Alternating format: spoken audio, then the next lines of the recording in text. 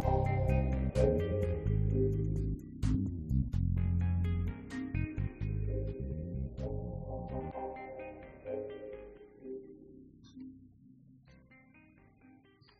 and welcome to another episode of Monster Dear Monster. I'm one of your hosts, Dave, and I'm joined today by both Leonard and Cameron.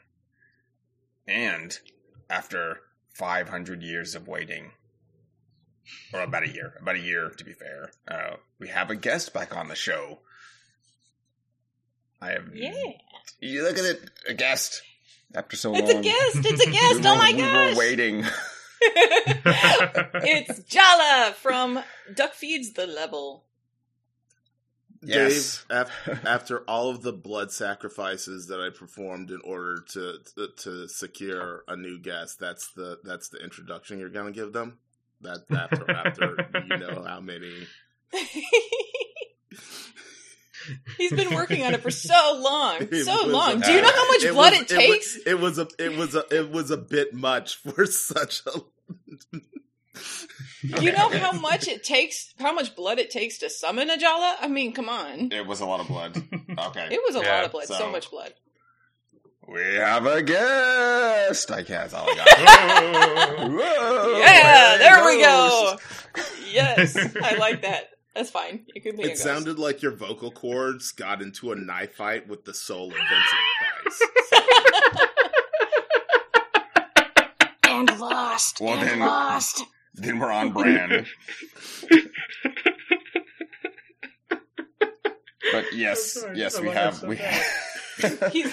a guest back on the show, and Jala is here to discuss a franchise that is near and dear to all children's hearts, but maybe not our own these days.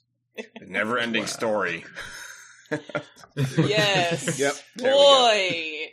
I went into this like, we were talking about it and I was like, oh man, yeah, I remember the Neverending Story. There's a couple of things I remembered about it before I rewatched it and then reacquainted myself with the book and all of that mess.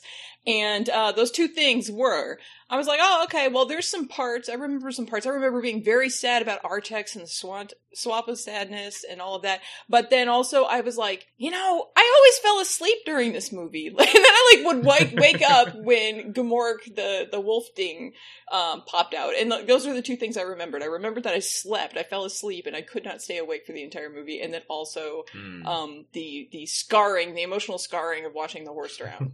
And that's the only memories I had. But I was like, okay, well, this is probably going to be a pretty good thing. It'll be good to take a look at it. I know there's going to be some problems, obviously. Boy, I was not prepared for what I got when I went back and watched it as an adult. Wow. Yeah, we're all revisiting our childhood here, and it's interesting.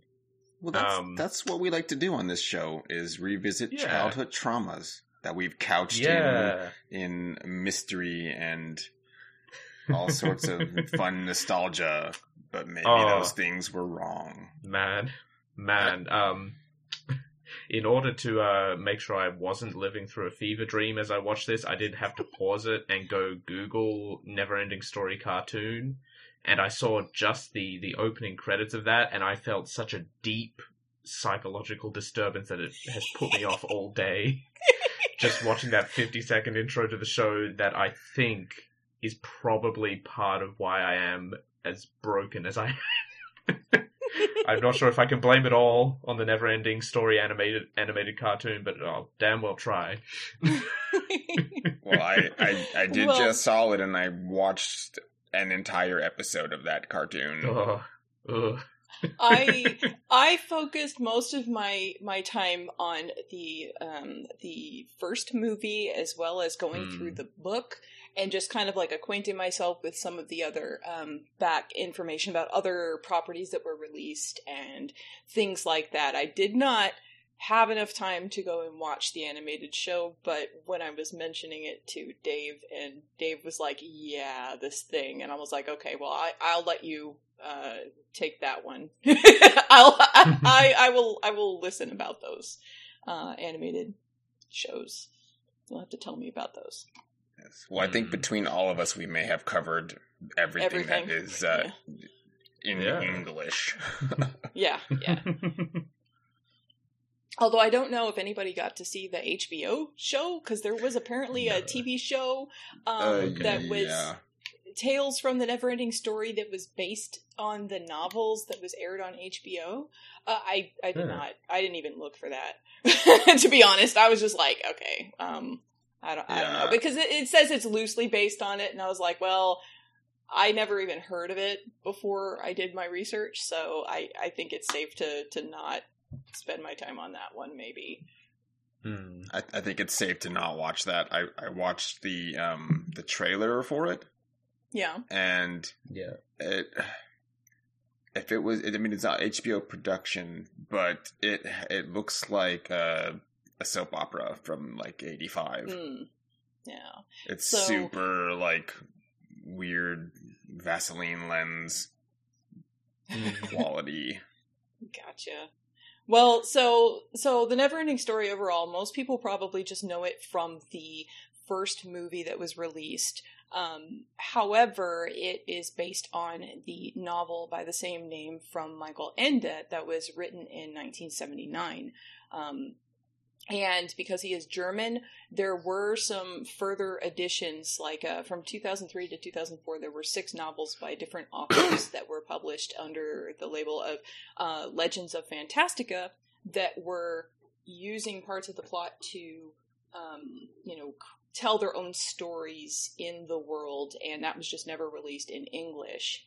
There were also, I'm sure there's other things, like I know that there were some stage plays and stuff that were done in Germany and elsewhere, and ballet and opera even, for this. There were the animated show that we mentioned, that was from 1995, and then the HBO apparently live action soap opera in 2002. So this is kind of like had that. There were video games. There was a text venture game, and then kind of platformer, like 3D platformer game as well for this. So like it's kind of spread into a bunch of different types of media, but the one that pretty much everybody is going to know is going to be that first movie, although there were 2 additional movies after that. The movies only got better with time. Like, they each improved upon what the first was laying down.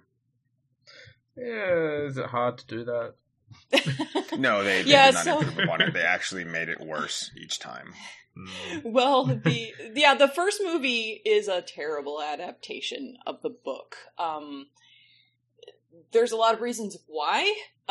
First off, it only covers half of the book, so it doesn't even actually get to the main thrust of what the book is trying to lay down.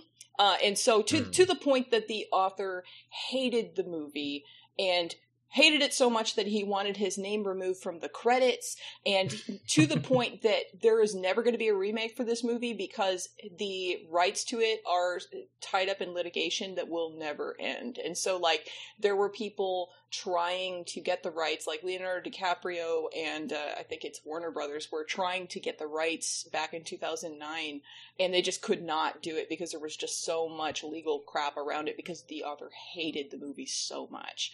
The movie has no real sense of pacing. It doesn't even have very much action to it. Like, as I said, I was falling asleep every time I was watching this movie because it's so slow. Like, there's not any, there's not very much by way of, stuff for like a kid who's watching stuff like Indiana Jones and Star Wars and stuff to like get into on this movie. And, there's only a tiny bit of character development. Like all the characters are really flat. They read flat. And so it's just generally not that great. I mean, it was the highest, or the most expensive movie in Germany being produced at that time. So, I mean, it had a lot of money being poured into it, but boy, it just, I don't know. What do you guys think about the first movie? The one that everybody knows. I think we absolutely cannot discuss this movie without acknowledging that The Neverending Story is clearly a prequel to Tim Burton's adaptation of Charlie and the Chocolate Factory. Bastian is absolutely one of the naughty, terrible kids, because although in the movie he's less terrible, in the book he is less terrible in the movie than he is in the book. Oh my god! In the book, I just want to kill him.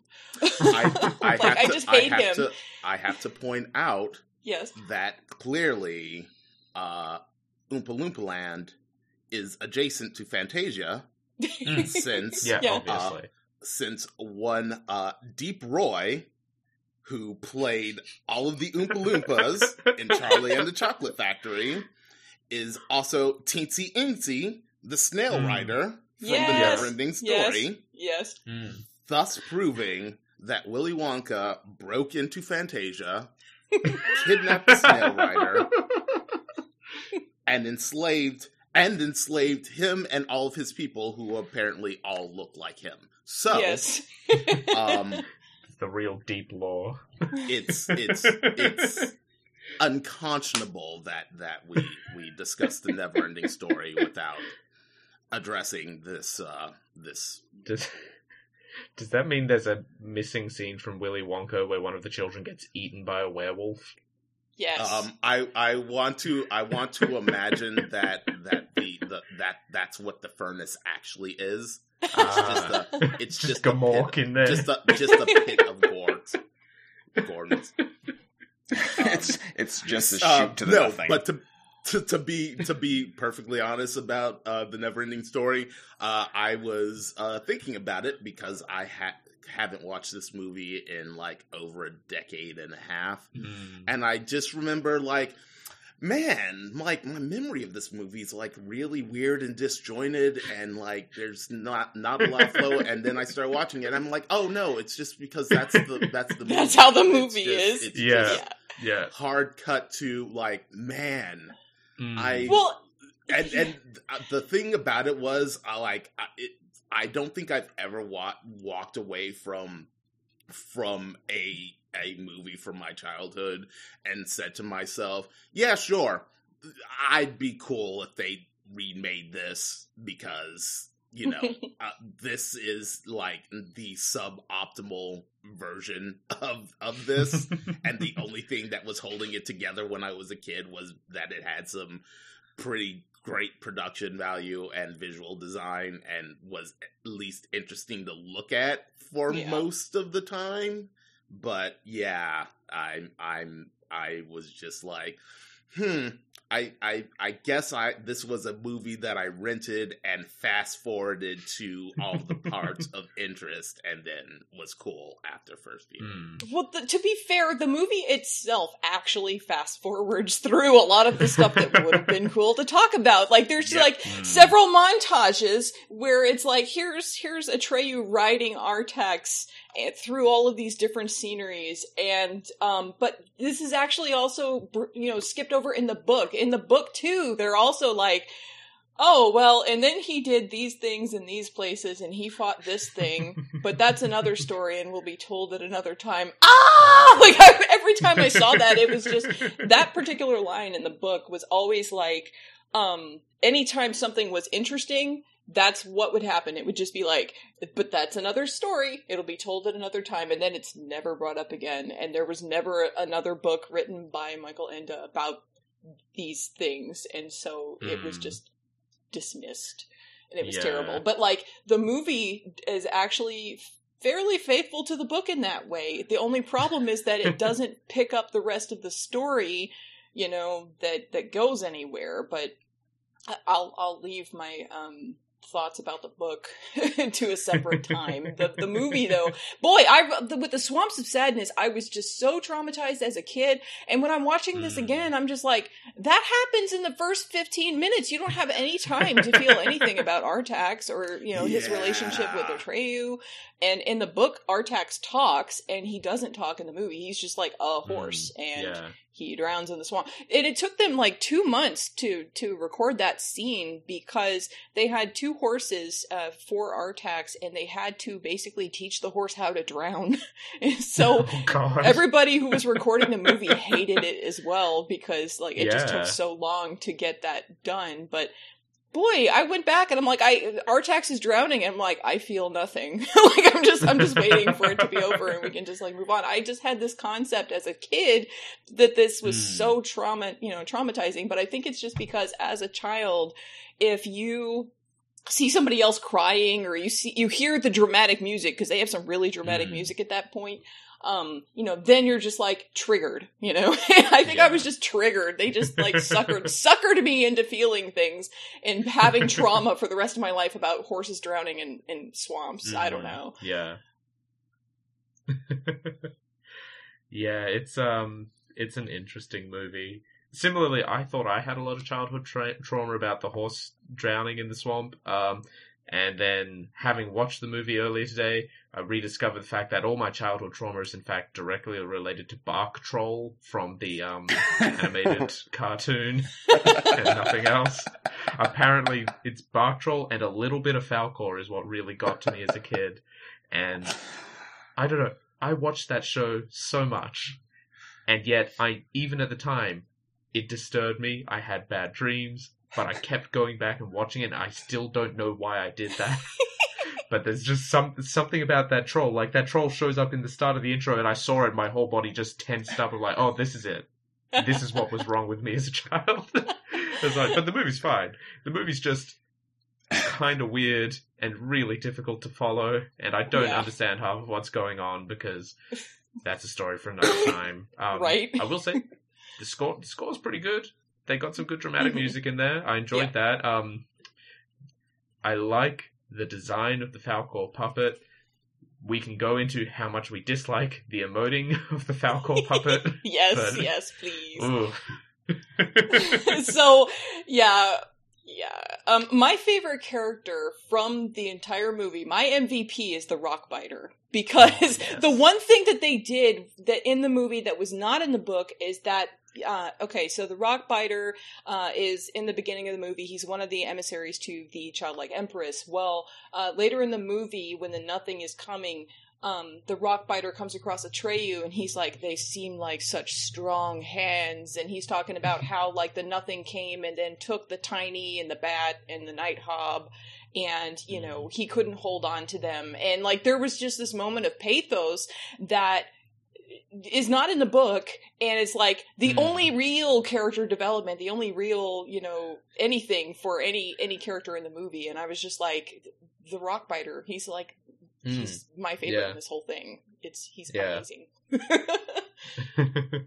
So, but the Falkor emotes. Okay, so yes, when I was a small child, I did not trust Falkor at all. I thought he looked like a child molester.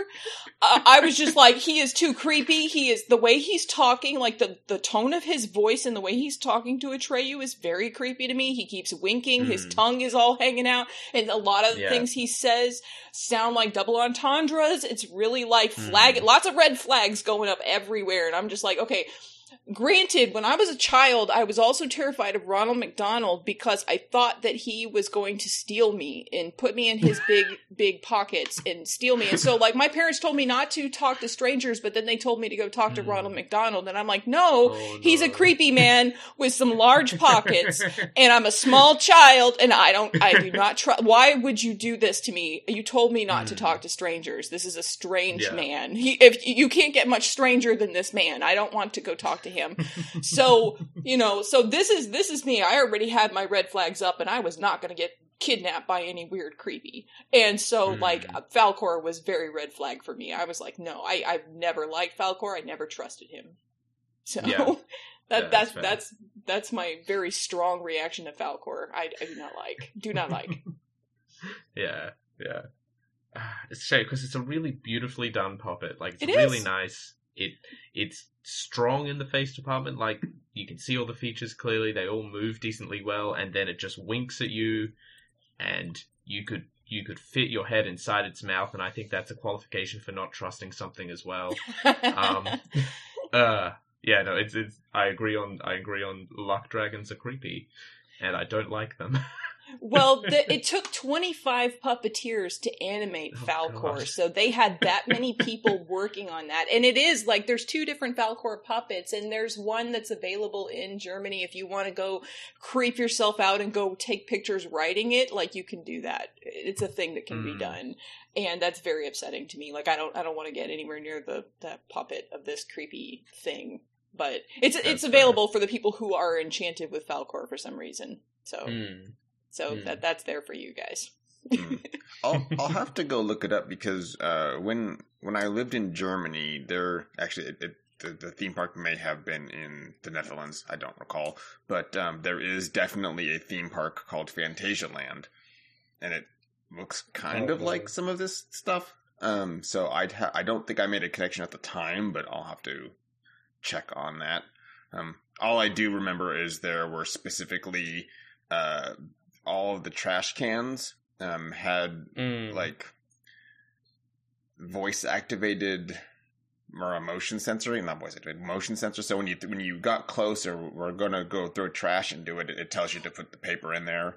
But it's in like a weird troll voice because they have they're the bark troll. They're like sculpted cans with like troll things sitting on them that tell you that it's their mouth, and you're supposed to stick paper or whatever the trash is into their mouth. That's very upsetting. That's also upsetting. Like, thinking back on it, it probably was frightening. Although I thought it was just whimsical at the time, but it's maybe upsetting. Okay, I had to just go through the logical through line of the the voice activated trash can that didn't exist, that you just flubbed. And I'm just like, oh man, like, what do you have to do? Do you have to say like, hey trash can, tell me how much you want my trash? Yeah. Before you can. Do you want this? Yeah, do you want this garbage? You garbage can? Did you drop the golden garbage or the silver garbage? And I'm just like, oh man, this is how the Matrix happens when you create a machine specifically to throw trash into that you beg to acknowledge it. Yes, and it rose up. And there's also a part of me that desperately hopes that this Phantasialand is still operating, and that there is a stage show of the Neverending Story, and that they licensed out Say My Name for the ending. Oh man. Leonard, I want to know what you think about Falkor. It is in Germany. I did have to go look at it. Oh, what do I think about Falkor? I don't think about Falkor. Falkor is just like, man, I really like that puppet, but like the entire time in the movie, I was just like, oh, hey, thing that literally removes all of the stakes because you are literally the stat that can just make anything happen. You're just you're a flying stat booster, and now there are no stakes. And now there are no stakes because literally all you do is affect probability. Oh no! Oh, you lost it! Oh, I just found it! I'm a luck dragon. I can just make anything happen. And I'm just like, ugh. He's definitely so that's something. In the book, there were 2 scenes that were left out of the movie that actually make Falkor make a little bit more sense and make him seem a little bit less I don't know, Deus Ex Machina, because that's really what he is in the movie. He just kind of comes out of nowhere, and you're like, where the hell did he come from, and why is this happening? So there's 2 critical scenes that were left out, and these are part of what Michael Ende was pissed about.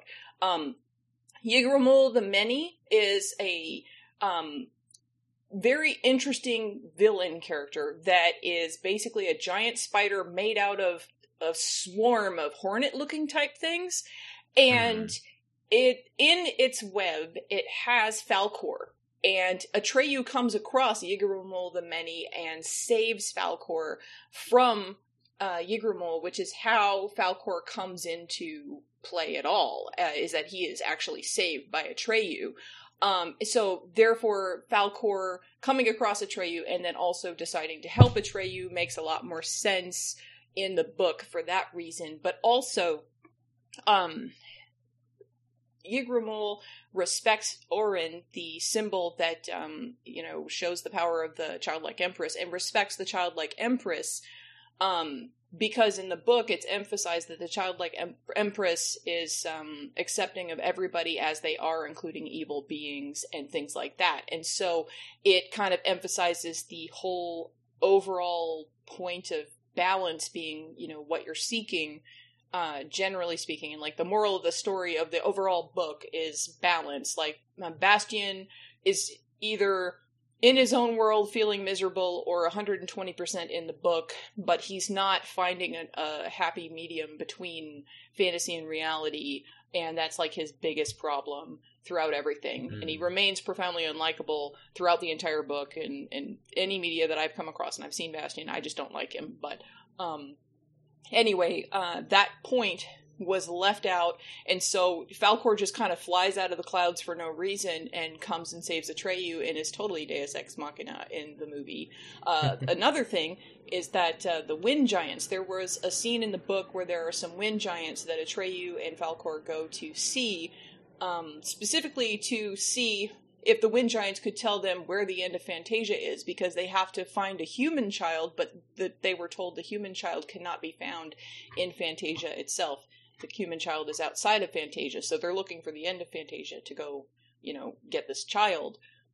They find out from the wind giants, there is no end of Fantasia, so your quest is useless. And in the middle of that, like, they're also having a battle between all of them together, and then this causes Atreyu to fall off of Falkor. Whereas in the movie, I think it's just like a storm happens, and for some reason, Atreyu just falls off for no reason at all, and just kind of ends up on a beach, and it's fine. Yeah. But it was nothing turbulence. They hit a patch of nothing turbulence. Yeah. And Atreyu did not secure his what I can only imagine is a seatbelt made out of fur and scales. Yeah. And was tossed asunder into the water below. And then he woke up on the beach, and we got it. This never-ending story, a Hideo Kojima game. Oh, man. I just realized how much that beach looks like a Death Stranding beach, sorry. Yeah, Oh, so... God. Yeah, well, basically in the book, Falkor is a luck dragon, but he doesn't play up as much of a Deus Ex Machina the way that he does in the movie. And like his part in the remaining part of the book is not such that he's always affecting everything and making everything turn out perfectly. That doesn't happen in the book. Yeah. So, like, he doesn't have quite as much power or influence in the book as he does in the movie, but also his part makes so much more sense in the book. So, like, I dislike him less in the book than I do in the movie. In the movie, I'm just like, oh, well, then this is just all right, whatever. Of course, why not? Like, they had to make it work somehow, right? Oh, man. I just imagined, like, a deleted scene where Atreyu's like, so how does it work? So how does a luck dragon work? And Falkor's just, well, you see, Atreyu, I can't, like, the good luck only affects you, but the bad luck has to be transferred onto somebody else. So every time you don't die, somebody in Fantasia just randomly does. Yeah. That would actually be nothing. That would actually be way cooler, and it would also, honestly, that would actually play more into the book's theming of balance. Yeah. Because in the book, every time Bastian uses a wish, like he gets his wishes at the end of the movie. Well, he gets his wishes, he's in Fantasia, and first off, like Bastian, his body in the book, he is a fat, bow-legged child who has also been held back at school and all different kinds of stuff. So he's just kind of, like Michael Endo was trying to make him like the most pitiable character, right? And as soon as he gets to Fantasia, he wishes himself to be handsome, he wishes himself to be strong, and all this other stuff. But as he keeps doing all of this wishing, he loses all of his memories piece by piece. And so part of the point of the book is that Atreyu is noticing that as Bastian keeps making wishes and making Fantasia grow and do all this other stuff, some of the wishes don't turn out just right, and then, like, sometimes Bastian thinks, oh man, I shouldn't have made that wish because now this is a problem that's caused by this wish that I made, or things like that. But Atreyu is also noticing he's losing himself. He's losing parts of himself, and he's not remembering how he was before, where he came from, any of that mess. He thinks that he's always been like this. He thinks, all this other stuff. And then Bastian ends up becoming, like, super, super haughty and, just, like, a terrible, completely intolerable child. And, like, Atreyu, like, boy, I feel so bad for the character of Atreyu, because in the book, basically, Atreyu tries to look out for Bastian, is treated like shit by Bastian the entire time, and then ends up having to raise an army when Bastian is ensorcelled by an evil sorceress that's trying to manipulate him, and ends up fighting against other Fantasticans to try to save Bastian, and gets severely wounded by Bastian. I think I remember him being killed, actually,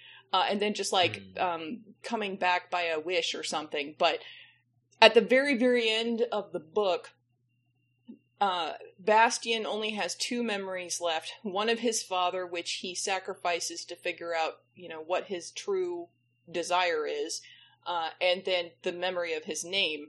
And, like, the memory, or his true desire that he sacrifices the memory of his father for, is to love people and to be loved by people.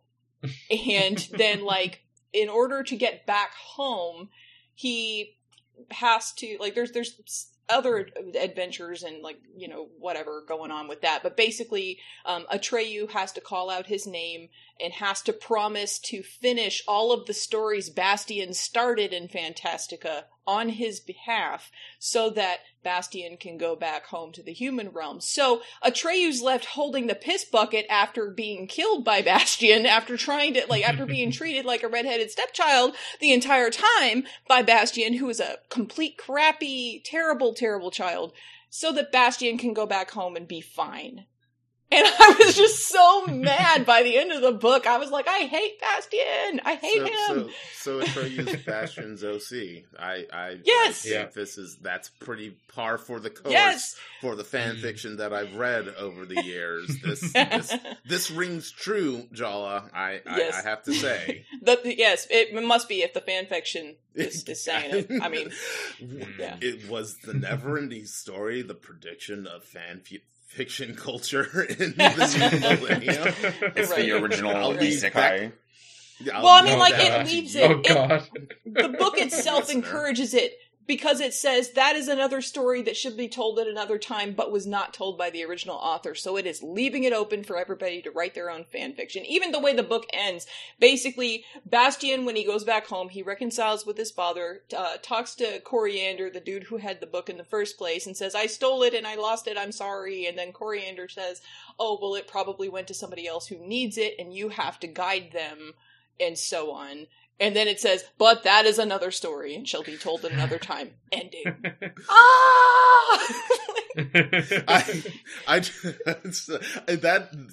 Okay, first, who was Coriander? No, there is no Coriander. There is just old man smoking in bookstore. Thank you very much. Yeah.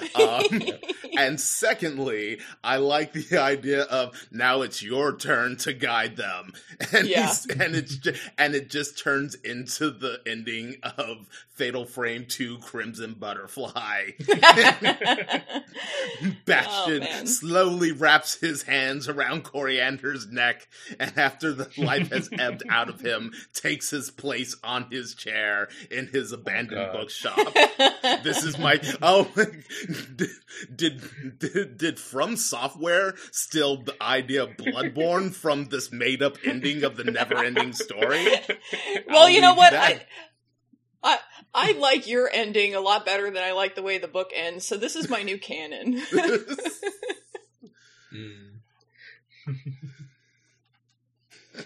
So, Dave, you have been very quiet, Dave. Tell me about Fantastica and all of this.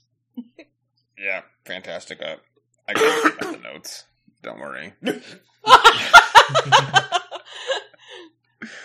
Actually, I have pulled up, as I like to do, segments of the book. So this is, in the film, we get pretty much all of the necessary, or a chunk of the necessary exposition from Gmork when he's talking to Atreyu. He gives us the lowdown of what is going on because nobody else really bothers to do that. The childlike empress just sends people off on things that she already knows the outcome of. Atreyu is basically doing a fetch quest for no reason. But Gmork has something else to say. So here's his encounter in the book.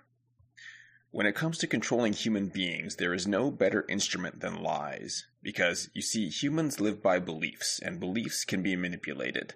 The power to manipulate beliefs is the only thing that counts.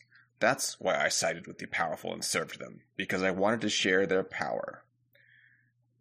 When your turn comes to jump into the nothing, you too will be a nameless servant of power with no will of your own. Who knows what use they will make of you? Maybe you'll help them persuade people to buy things they don't need, or hate things they know nothing about, or hold beliefs that make them easy to handle, or doubt the truths that might save them. Yes, you little Fantastican, big things will be done in the human world with your help. Wars started, empires founded. The human world is full of weak-minded people who think they're as clever as can be and are convinced that it's terribly important to persuade even the children that Fantastica doesn't exist. Maybe they will be able to make good use of you.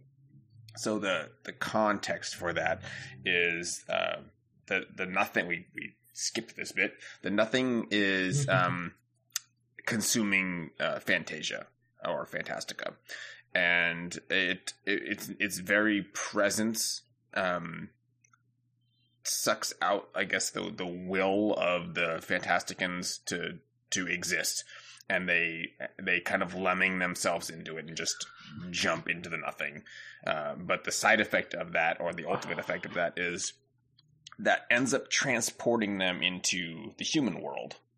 However, when they make the transition, because this is the bad way to get to back and forth between Fantasia and the human world, they become something other than themselves. And in this case, when they're sucked into the nothing, they become lies and delusions, all sorts of things to like trouble and beguile people. And that's to the benefit of some unknown force outside of both the human world, because there's other worlds besides just Fantastica and the human one. And that's another aspect of Gmork. In the book, he is specifically a werewolf, one that sort of treads between the worlds. And when he's in the human world, he's a human. And then when he's in Fantastica, he's the giant wolf. Yeah, and that definitely is like a very, very important point that was not brought up in the movie, but again is kind of a very important part of the book, because in the book, it's basically a war between people coming up with positive fantasy, if you will, via like Bastian coming up with stories for Fantastica, versus the lies that come out when, the Fantasticans jump into the nothing, which also can translate into, like, because the nothing will come and take over Fantastica when the humans stop believing in Fantastica is part of it. And that kind of perpetuates lies and stuff in the human world.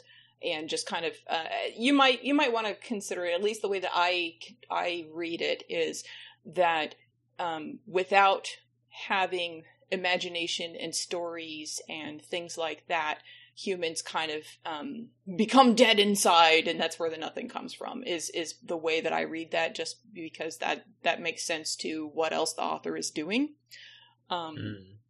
But yeah, like it's never explained in the movie.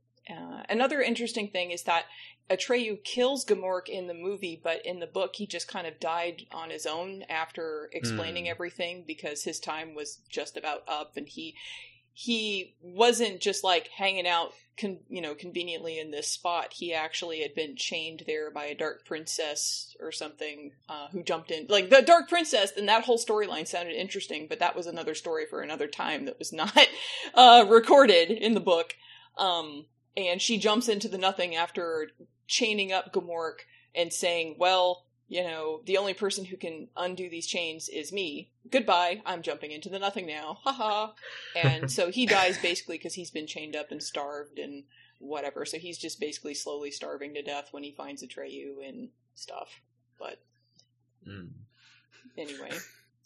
And now that you've given the lore description of that Dark Souls area, might I give you the name of that Dark Souls area, which is the Desert of Shattered Hopes.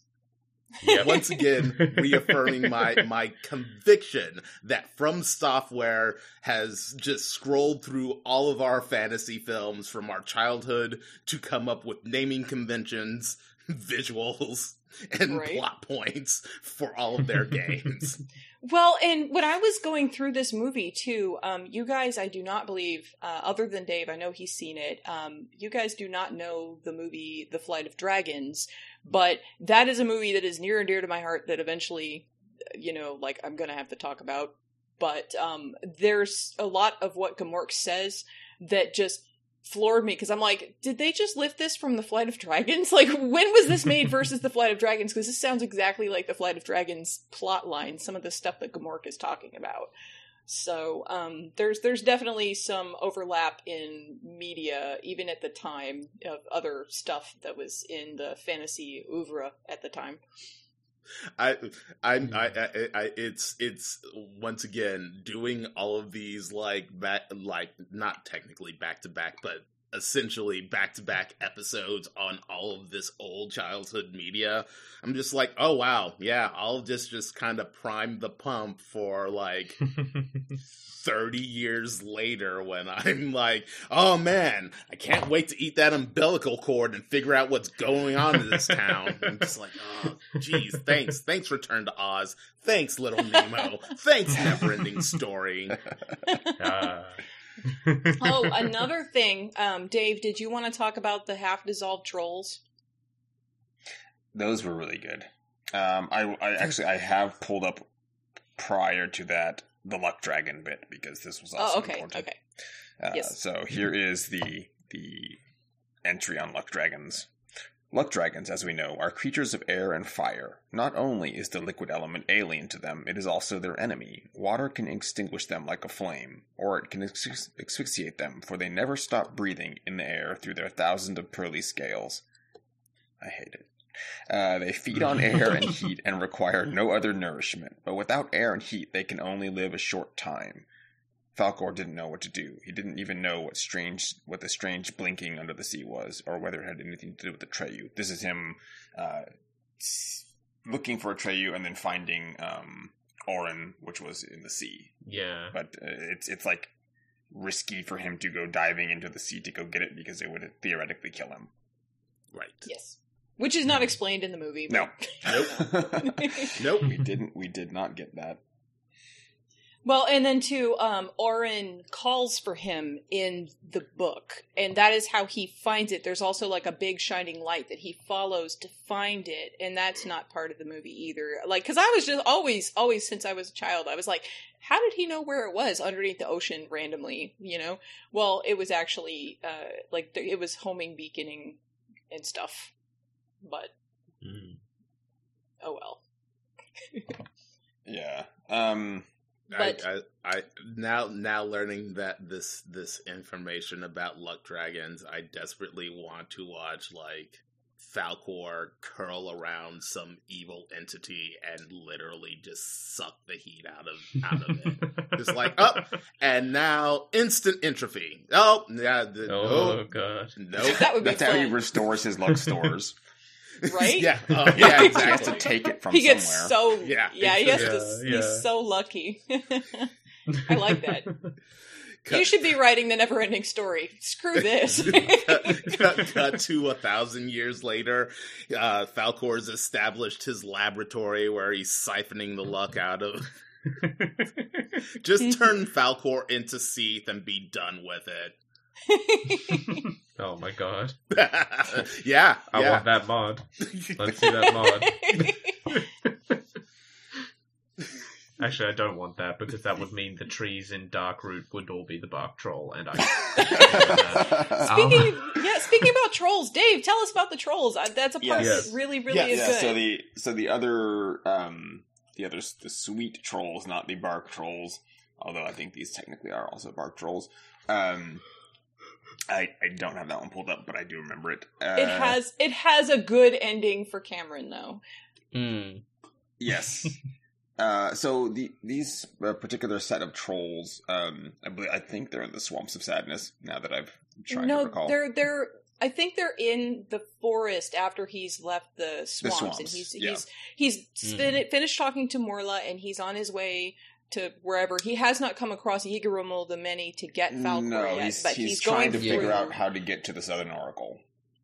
Yes, and then he's going through a forest, and he comes across these trolls, but they're half dissolved by the nothing. So there's like one missing an arm, or like whatever large chunks of one them has a are huge just hole missing. in its center of its body, and I think one's missing Yeah. part of its face. One of them is just half of a troll. I think it's just an arm, leg, and half of a face.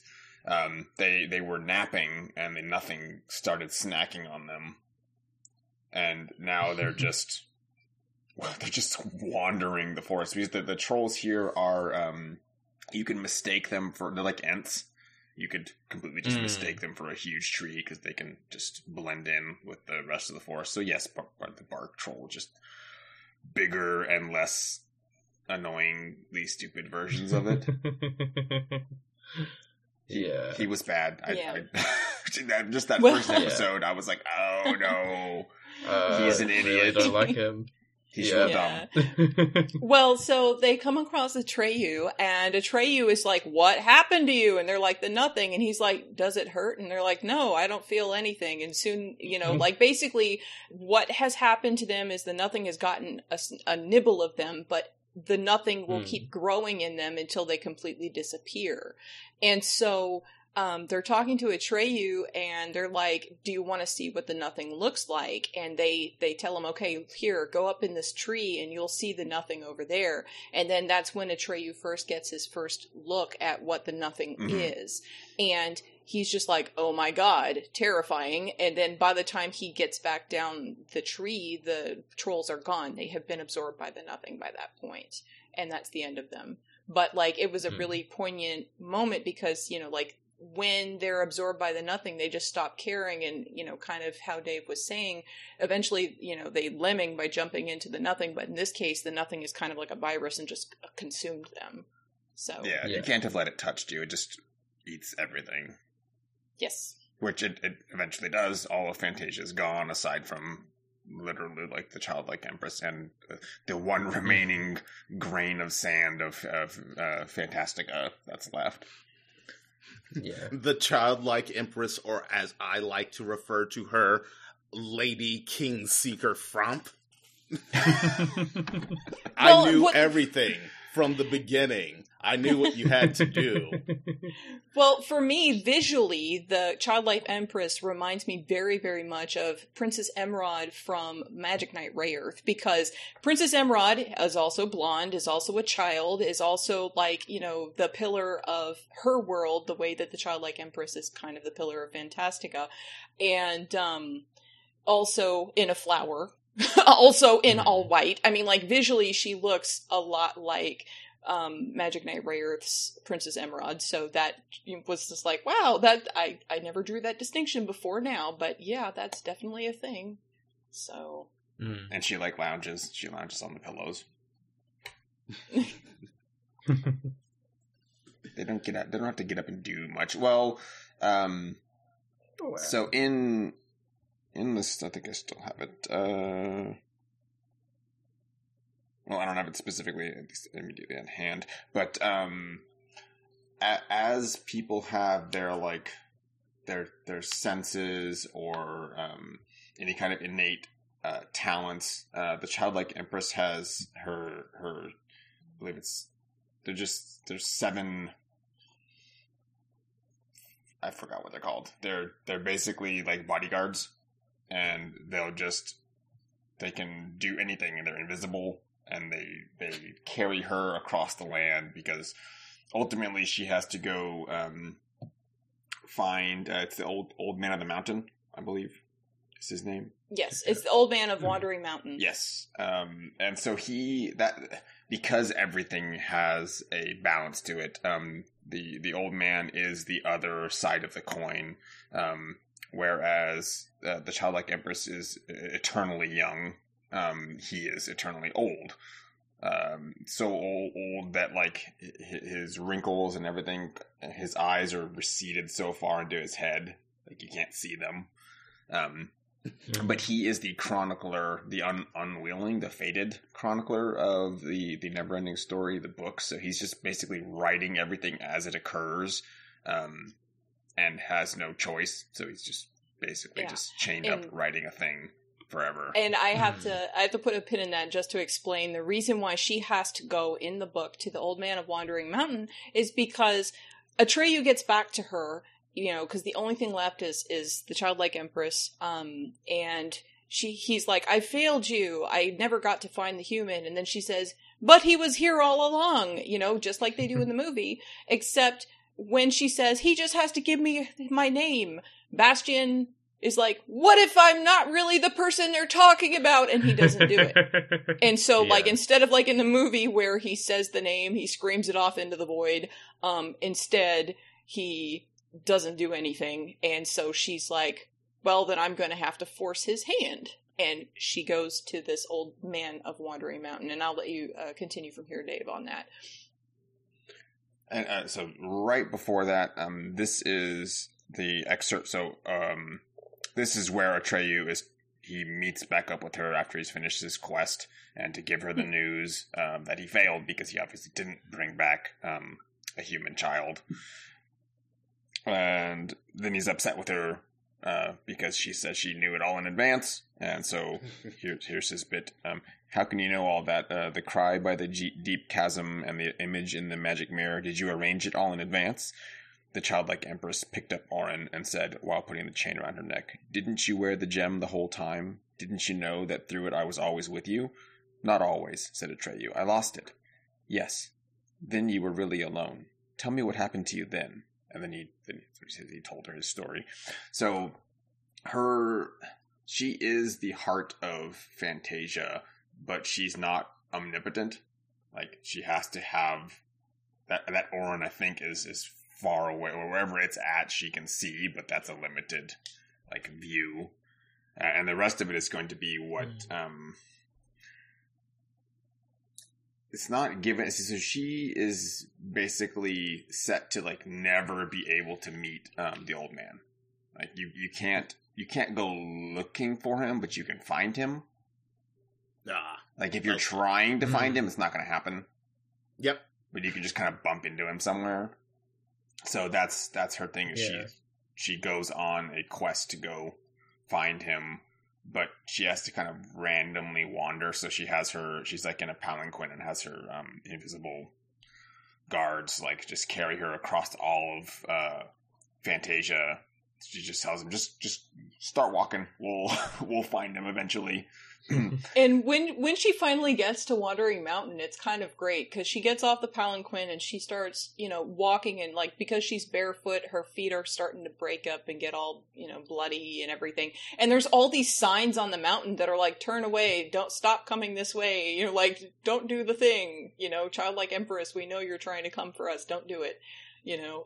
All the way up the mountain while she's trying to do this. And I want to throttle Bastian because he's sitting here, reading this and just going like, whoa, no, poor childlike empress, but I'm not gonna, all he has to do is say, the thing that makes me so mad about that, there's no stake nothing at stake for him if he says the name of the childlike empress and then he's wrong. All that happens is he said a word, So it doesn't make any damn sense for him to be so hesitant to say it, in the first place. So this whole part made me very frustrated for that reason. But anyway, so... Yeah, the one thing there's several things holding him back. He kind of grouses on his self-confidence, but the larger part for him was the childlike empress, when she's talking to Atreyu, says that all Bastian has to do, or all the human child has to do, is say her new name.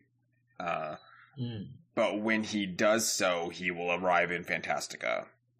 Okay, I didn't get that. So part, Bastian, he's like, I don't know if it's me, but he's like, I can't meet her because I obviously can't live up to the standards of like this great hero. Like he looks down at himself and he's like, I'm this like out of shape portly child, and I don't look the part of a hero. So I don't want to say it right now because I don't want to disappoint her. I remember that part now, and that actually is like the one point in the entire book where I actually felt empathy for Bastian, because when I was younger, I was a chubby, acne-scarred child, who was, at one point anyway, very introverted and bookish, and so, like, I could totally empathize with that, and I was like, man, but then after that, he just becomes a terrible nightmare child, and then I just hate him, and I stopped caring about him anymore after that. But yeah, I remember that part. It happens immediately, because, so when she goes to meet the old man, the other really cool part is the old man is in like this ginormous egg on the mountain, and a portal opens up and a ladder comes out, but the ladder is the rungs of the ladder are made up of letters, and it's warnings to the childlike empress to, like, that she cannot be there. They can never meet, and to do so would like doom Fantastica even further than it already is. But it's like the sentences, and she's reading them as she's climbing it, and it's like cutting her hands and feet, because they're just sharp words. That part was like really evocative. Like that was really well done. And then of course she meets him and finds out that, or her gambit really is to get the old man to read her the ending of the story, but he can't because it's not written yet. But what he can do is read the story from the beginning, and that's a causality time trap thing. So if he starts reading it, it's just gonna loop like forever, and it does. It loops multiple times. So Bastian's sitting there reading the thing, watching this happen over and over and over, and he's still like, it does. I'm not going to do anything. And he and he refuses to link the first flame. Yes. Yes. Pretty much. The cycle is just continuing. And that's the thing that just like frustrated the hell out of me, because I was like, okay, even if you are self-conscious and stuff, I understand for the first bit, but once the childlike empress is like, hurting herself trying to get to this old man and like basically force your hand by, forcing this time loop to make you, to basically, she's doing it to force Bastian to have to say her name, because otherwise it's just fated to repeat forever. Well, it catches him in it too. Yeah, and it catches him because he's stuck in the middle of it, because he is part of the never-ending story also, so all of his stuff starts replaying over and over again as well. So, and that way it's weird, because it's kind of like Steins Gate, the video game and the anime, Steins Gate, which is in a time loop because it involves him, and then he has memory of it looping, so that's kind of interesting. I'd like to imagine that working under the revised the revised Luck Dragon rules that every time the story loops, some different random person in Fantasia dies every time Falcor uses. So Right. when the myriad of cycles are over, everyone in Fantasia has died at least once and remembers Yeah. it. Oh, God. man, wow, that would be actually really cool, because then from there, their experiences and how they live their life would be vastly different because of their encounter with their own mortality. So that's actually pretty cool. Hey, Again, Hollywood, like, Leonard, if you just ever need to get write those it. rights, Yeah. call me up. I got some really interesting dark ideas. Bring dark child fantasy back. That is my platform. Right. You just have to call it by another name. Yeah. Yeah. Yeah. I'm workshopping it. That one's already in the trash bin.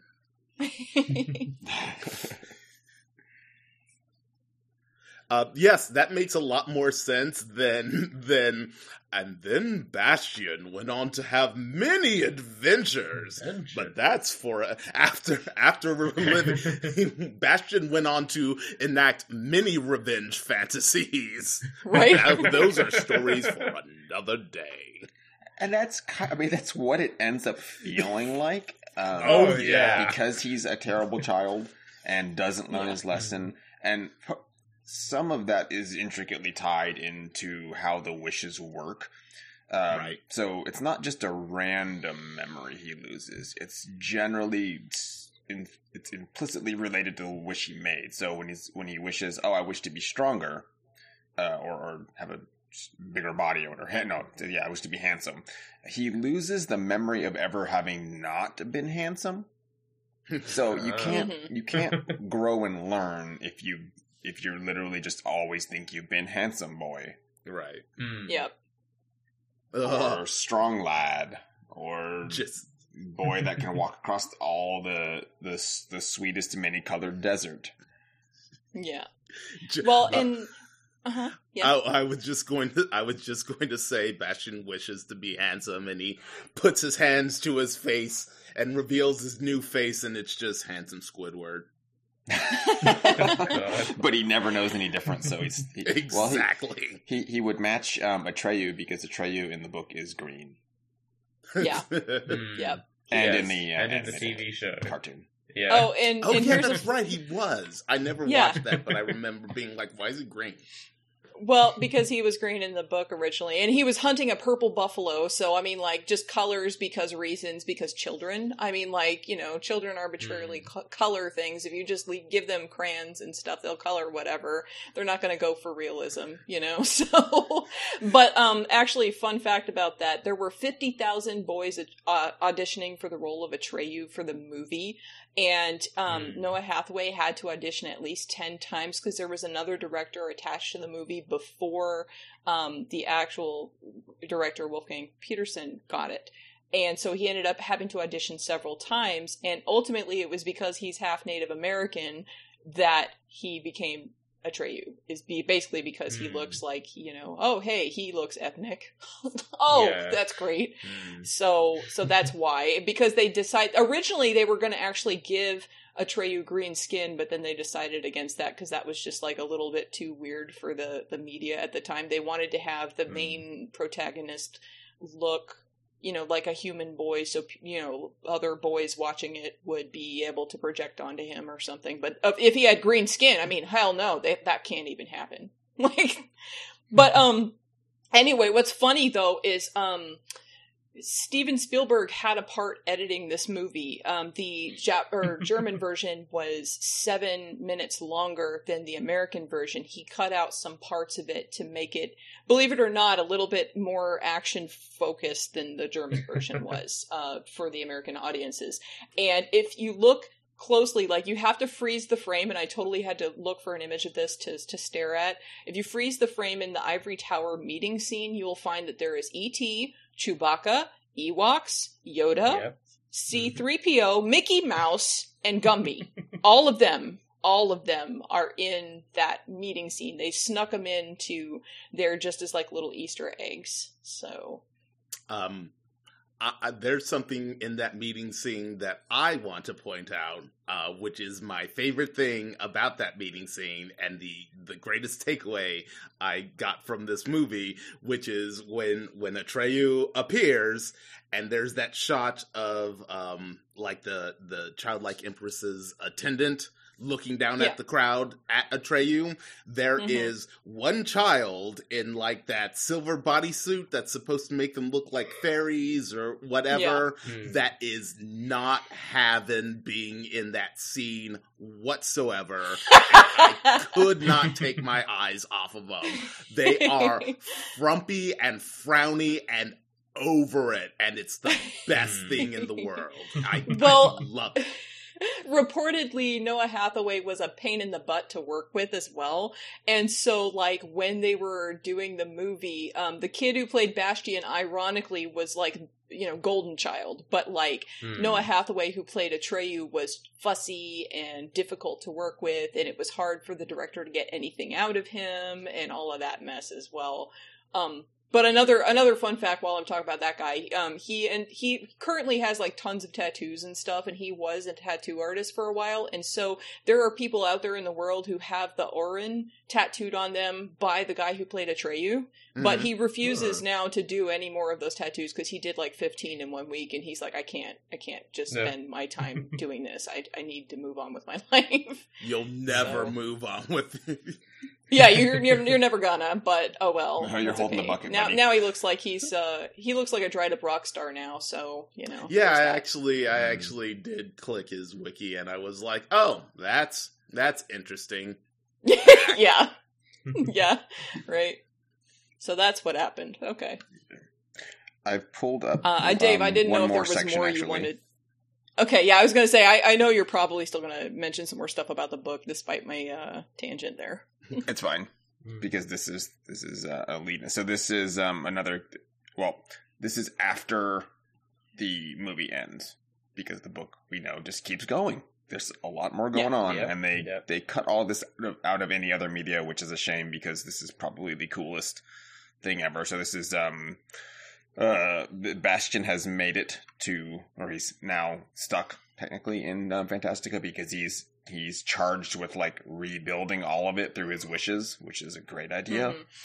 And his first thing is to create this sweet never-ending forest, which eventually decays into a desert of death, and the monarch of this desert is Grogramon, the Many-Colored Death, which is the best name in the world.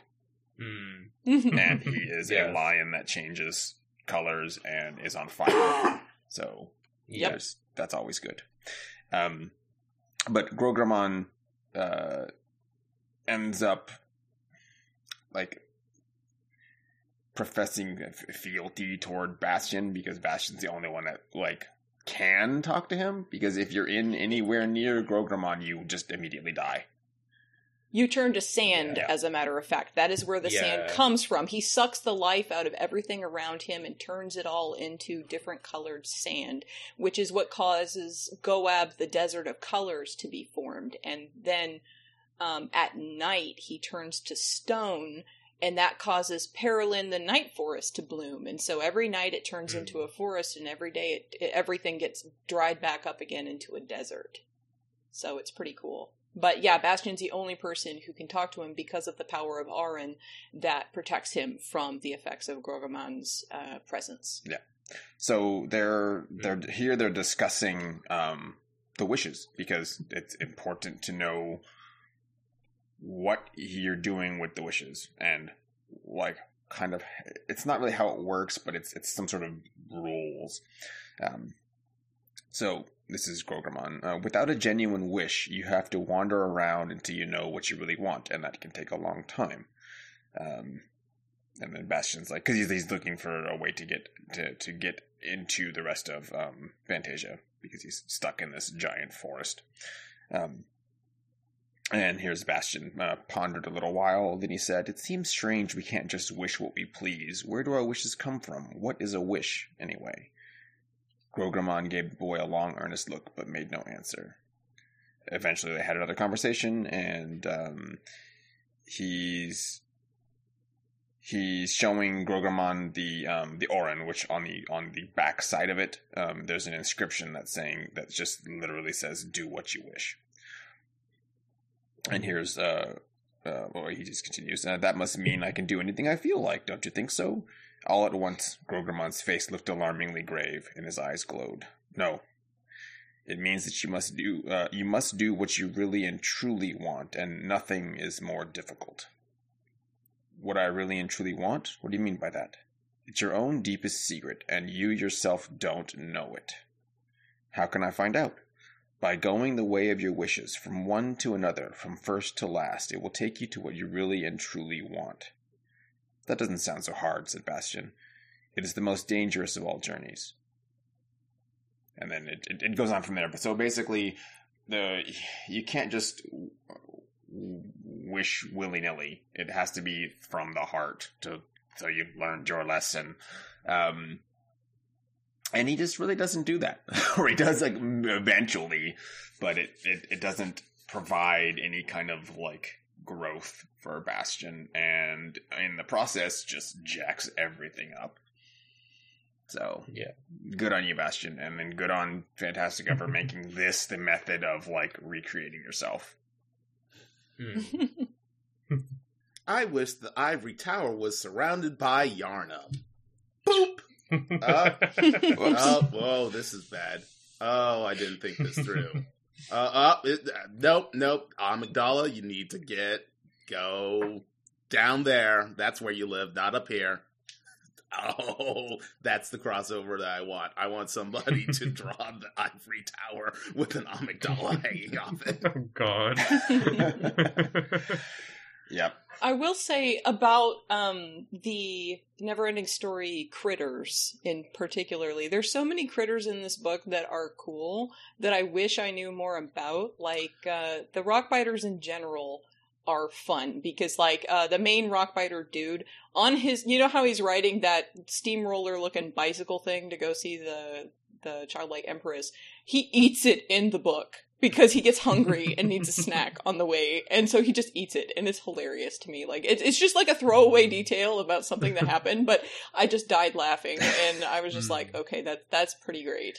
And then, like, the Nighthobs, it's so weird because one of the things that the movie is very faithful to, with the exception of Atreyu not having the right colored skin, is that the critters are all critters from the book. Like, the heads that are on legs that are in that ivory tower scene, and the 3-face things that have the faces that turn and, like, different expressions come forward, and the tiny, and all of that. Like, all of those things are very faithfully portrayed as from how they're described in the book.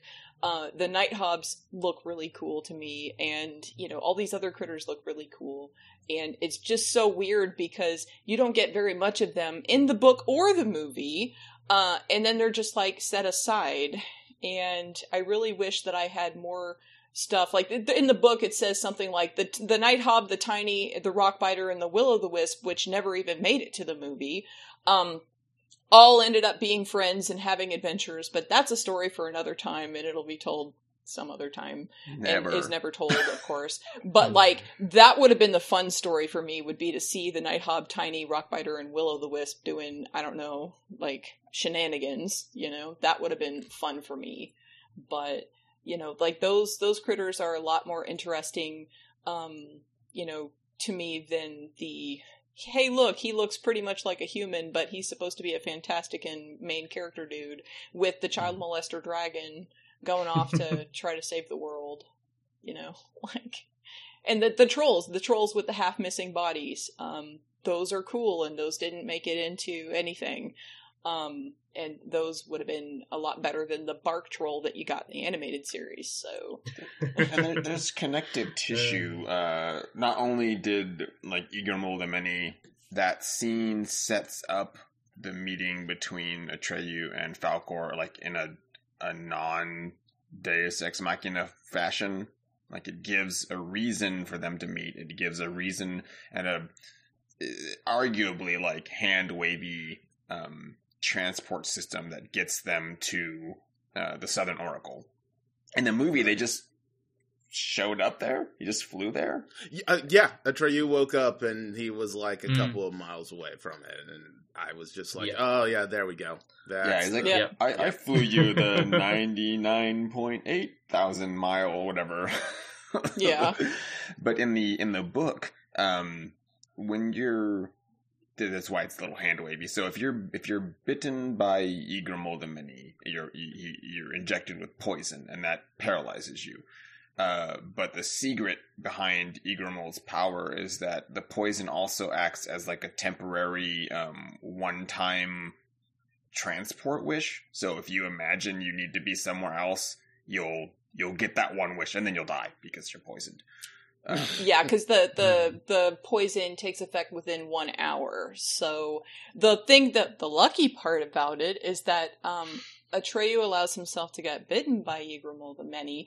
Falcor's already been bitten by Ygrimmel the Many, but he overhears this conversation, right? So Atreyu allows himself to get bitten. He wishes himself to where the Southern Oracle is, and then Falcor follows him. And then he says, "You saved me." And Atreyu's like, "Well, you did the wishing, bro," And, Falcor's like, "Yeah, but I wouldn't have known how to do it if you didn't talk to Ygrimmel the Many beforehand." And they get, healed by the gnomes, Enguwook and Urgal. And that's why, they're able to withstand the poison or whatever at that point. But that's also how they managed to get that ridiculous distance. It wasn't, Falcor's just that badass and just flew there. No, he didn't. Yeah, they have the sweet death teleportation. Yeah. So, did anyone else rewatching this movie get, like, a very weird feeling that this movie felt somewhat incomplete in the hope that people would actually just go read the book afterwards?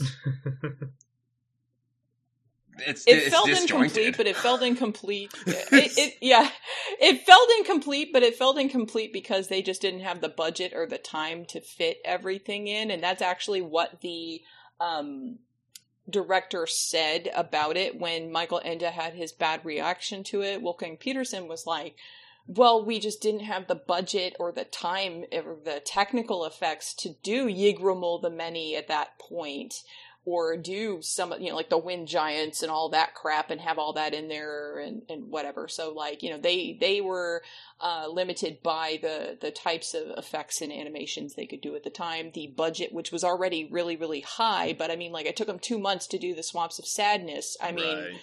There were a lot of production delays. It actually took, I want to say it was 6 months longer than what they anticipated to get this movie made in the first place. And that means they had to pay everybody and, rent out all the stuff. It ended up becoming a bigger ordeal than they thought to record it in the first place. So the reason why it definitely does feel incomplete, but part of the reason for that is just because of, the real life issues of production.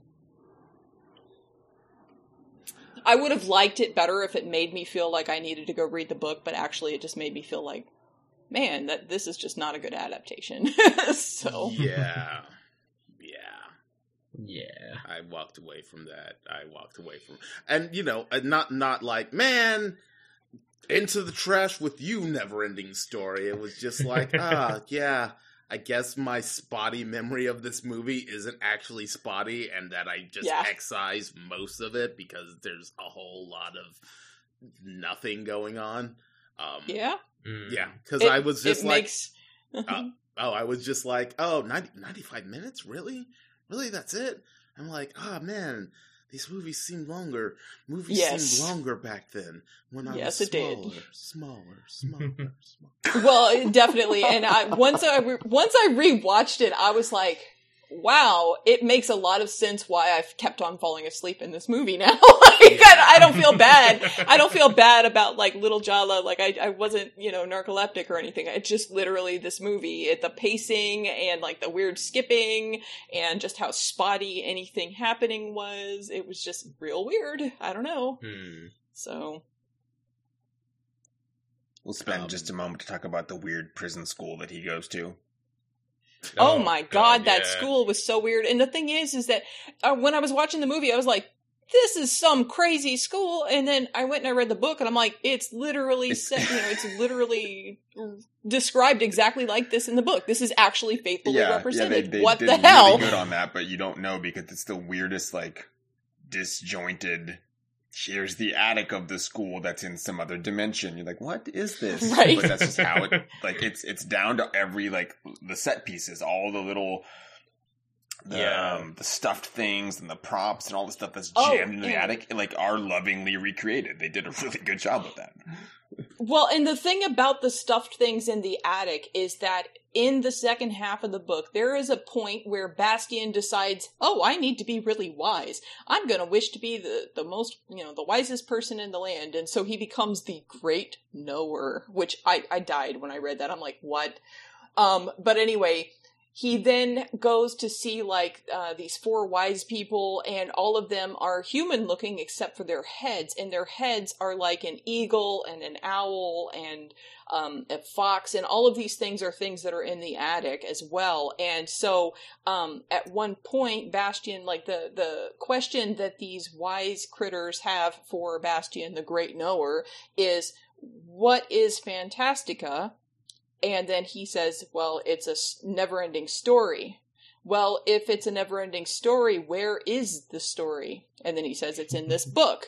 And then they say, well, if it's in this book, well, where is this book? And he says, in the attic of a school. And they're like, help us understand. Can you show us? And Bastien pulls out some magic item that he had that shows them a flash for just a moment on the sky above them, of the basically surroundings of the attic where Bastien is reading the never-ending story. And so then they were like, oh, I see myself because there was that owl face. I see myself because there was this, and they see themselves in the attic because there's these stuffed critters coincidentally around Bastien in that attic. So anyway, there was like a callback to that in a later part of the book of those little stuffed things that were described that were actually placed into the movie. So that's why I'm like, the weird thing about the movie is that it pays a lot of attention to stuff, like visual stuff, without paying attention to the point of the story. And that's the thing that just throws me off. It's like you focused on recreating very faithfully, something that is nice, that's cool, that's good to see these things on screen. However, that's not what you should have been paying attention to. And the weird thing is that Michael Ende, the author, actually was working with the studio on the screenplay itself. But when the movie came out, he was just like, what is this crap? I mean, so I don't know how much they changed it from the original where the actual author was helping with it. But, it's very weird. Very weird. I don't know what happened there. Well, I think a lot of things were rewritten for budget reasons. The article that I found talking about Michael Ende and his litigation was he was specifically upset with the screenwriter because that's who he'd been working with, and he's like, "What did you do to the script like that I had helped you write? It was good, and then you did this thing." Yeah. So apparently that's we didn't have the money, and this is what you get. Gotcha. I do want to say that the school is actually fairly accurate to a lot of the schools that I attended as a child. Wow. All right. I didn't attend. I only attended one school that was multi-level, but like that attic, like the attic and like all of the storerooms that I had been in as a child at like my various schools were kind of almost exactly the same kind of space. So okay. There's a part of it, like when we got to the school part, I was like, yeah, this rings true. This is what I came to Neverending Story for, to remember exactly what my schools were like as a child. Wow. Well, that's interesting because, like I said, I mean, for my personal experience, most of my schools when I was growing up, I lived in a ghetto, and so the places that I went to school were very small, overcrowded. There were a lot of portable buildings. Like half the field was taken over with portable buildings to add more classrooms because there was just nowhere to put everybody, and they didn't have money to rebuild the school. There was definitely no attic. There was no fucking storage anywhere because it was all made into a classroom. So I don't know. Like there weren't plays with anything, like there wasn't anything to store. So there wasn't a place to store it, like like there might have been a cubby for some cleaning materials, I'm not sure. So you didn't have a principal with a taxidermy degree he's just not using. Yeah, right. Because that was some left. I was just like, that is okay, all right, this is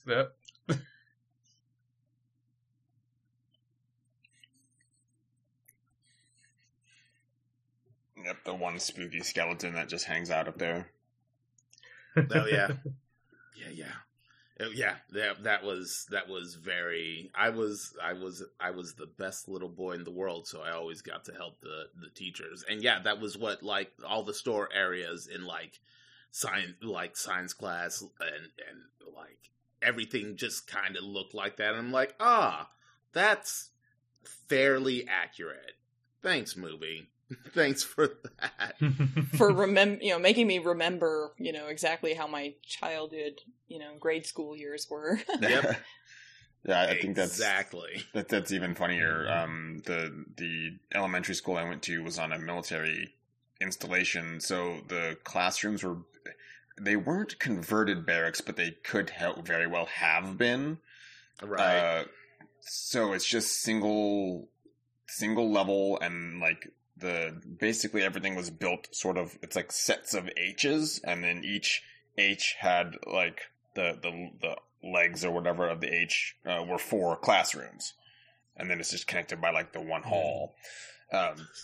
And then there would be like different, I think each grade had its own like building like that. So that was my frame of reference for any kind of school. And I was watching this movie and of course many, many other ones with the specific frame of, that's like an American school. Like that's must be what it's like. It's like this. So that was definitely like part of eventual culture shock, going back to the States later, and then just like, this is not like the movies, and why does everyone look like they're 12 years old? But that's the fun of casting 30-year-olds for high schoolers for so many movies. Yeah. Yeah.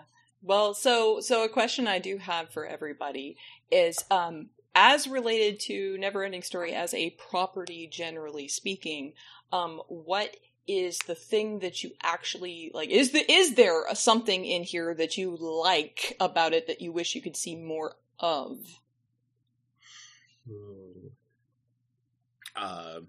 Specifically the first movie? Whatever, the property overall, if you okay. like something from Perfect. the book, if you like something from anything. I demand more Evil Claw Castle. I do actually specifically remember drawing the very obviously Evil Claw Castle from the Neverending Story 2 as a child. I'm like, that's a cool design. I'm just gonna draw that repeatedly. I demand more of that. Oh, and I also really like I want more.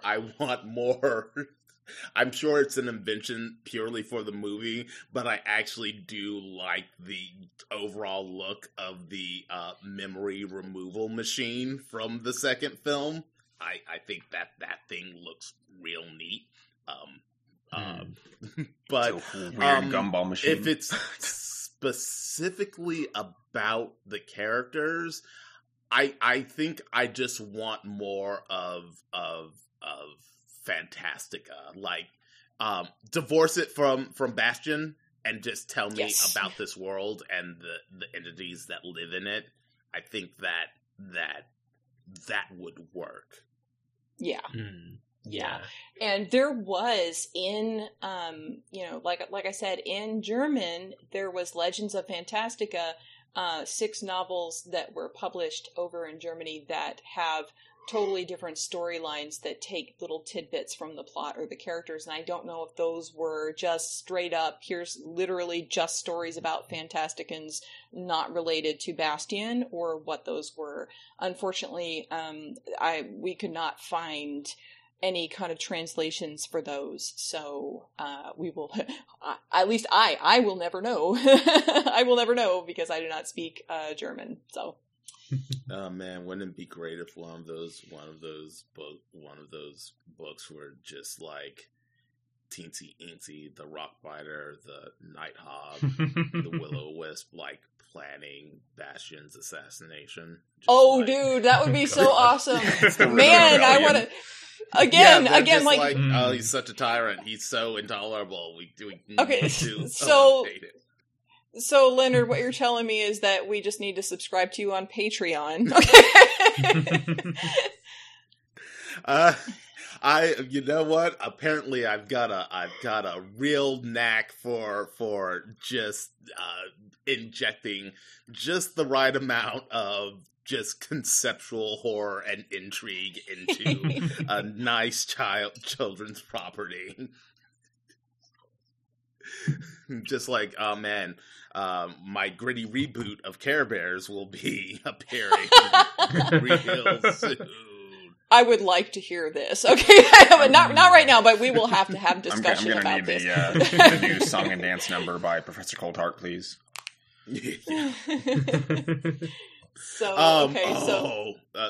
Okay. Sidetrack. Just one quick thing. That second Care Bears movie, I really want a nice, like, current day CG evil book with face in the pages, just like give new nightmares, and just have it like have Julianne Moore play her. Just have Julianne Moore's face in a book. Oh man, that would be good.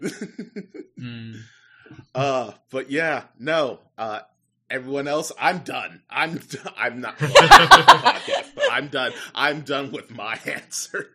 All right. Okay. Cameron, before you fall asleep. So Cameron, how about you? Yeah, right now you can fall asleep. It's fine. Bolt kicked in, so I'm good now.